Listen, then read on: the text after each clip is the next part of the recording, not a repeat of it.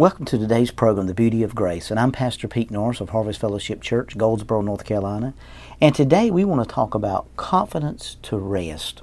Now, I noticed today in the time and the season we're living in, there's so many people stressed out. There's so many people living in fear and anxiety and all kinds of things, and is the world ever going to be normal again? Are we ever going to go back to the way things were? And I think the answer to that is no. I think we're never going to go back because I think life, and as we know it, has drastically been changed.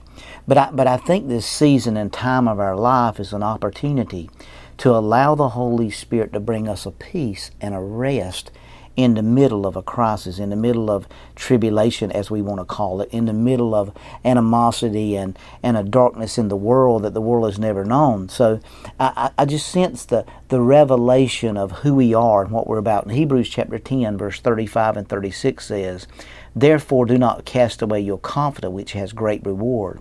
For you have need of endurance, so that after you have done the will of God, you may receive the promise." Now, unbelief is what keeps us out of rest. Now, in the Old Covenant, according to Hebrews chapter 4, verse 11, "Let us therefore labor to enter into that rest, lest any man fall after the same example of unbelief." When you believe, the evidence is rest. Stress is unbelief. The word fixes unbelief. So faith comes by hearing, and hearing comes by the word in Romans 10 and 17. So I want you to notice something here.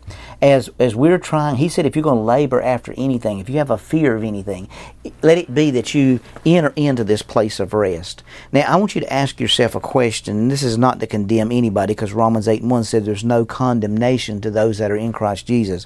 But are you in that place of absolute rest? Now, I do not believe that very few people in the world are at that place of absolutely rest right now in the world. In America, in North Carolina, in Goldsboro, in other countries, I don't believe there's people that have an absolute place of rest in their life.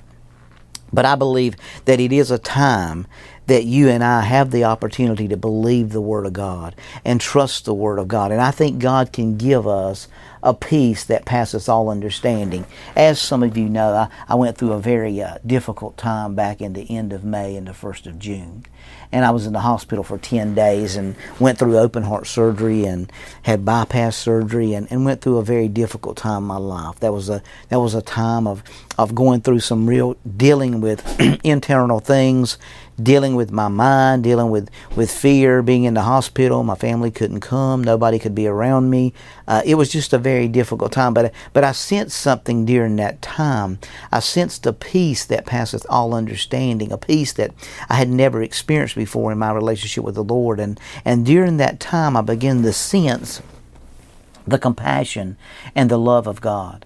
And I began to come across 1 John chapter 4, verse 10, which God had been speaking to me for several months.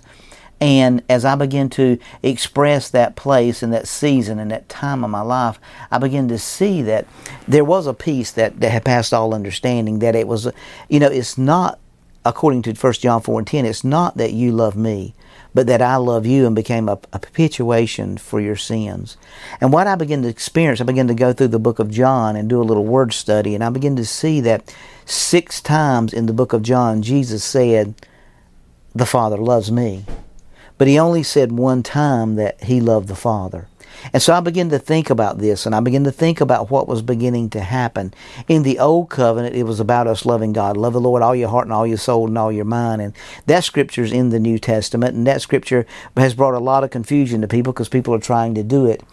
He was talking to an attorney, a lawyer, in the Old Covenant at that time, and the lawyer was saying, what's the greatest of all the Old Testament commandments? What's the greatest of all the commandments? And all Jesus was doing was answering his question. He wasn't saying that's what you need to be living by today, because I had a frustration with that scripture because I couldn't understand, if I love the Lord all my heart and all my soul and all my might, then how am I going to love my children? How am I going to love my wife? And how am I going to love people?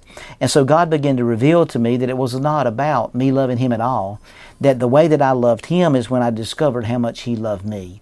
And it's not, and what it says is that on down in 1 John chapter 4 verse, I believe it's about 19 or 29, somewhere in there, it says that, I can love Him because He loved me first. And once I understood that it was about Him loving me, then I could understand how I could love other people. But until I discovered how much He loved me, I could never love people. And love is not a feeling that you have, it's a decision that you make. And as you begin to discover how much you love God and how much He loves you and how much He's concerned about you and how much He's impressed with you and how much He wants to be around you, that He's not angry with you when you miss it, and He looks down and He sees you in Christ all the time. He doesn't see all your struggles, all your heartaches, all your pains. He doesn't see all your distresses. He sees you exactly the way He sees His Son Jesus, and that's what the beauty of grace is. That is a confidence in to be able to rest in the finished work of Christ.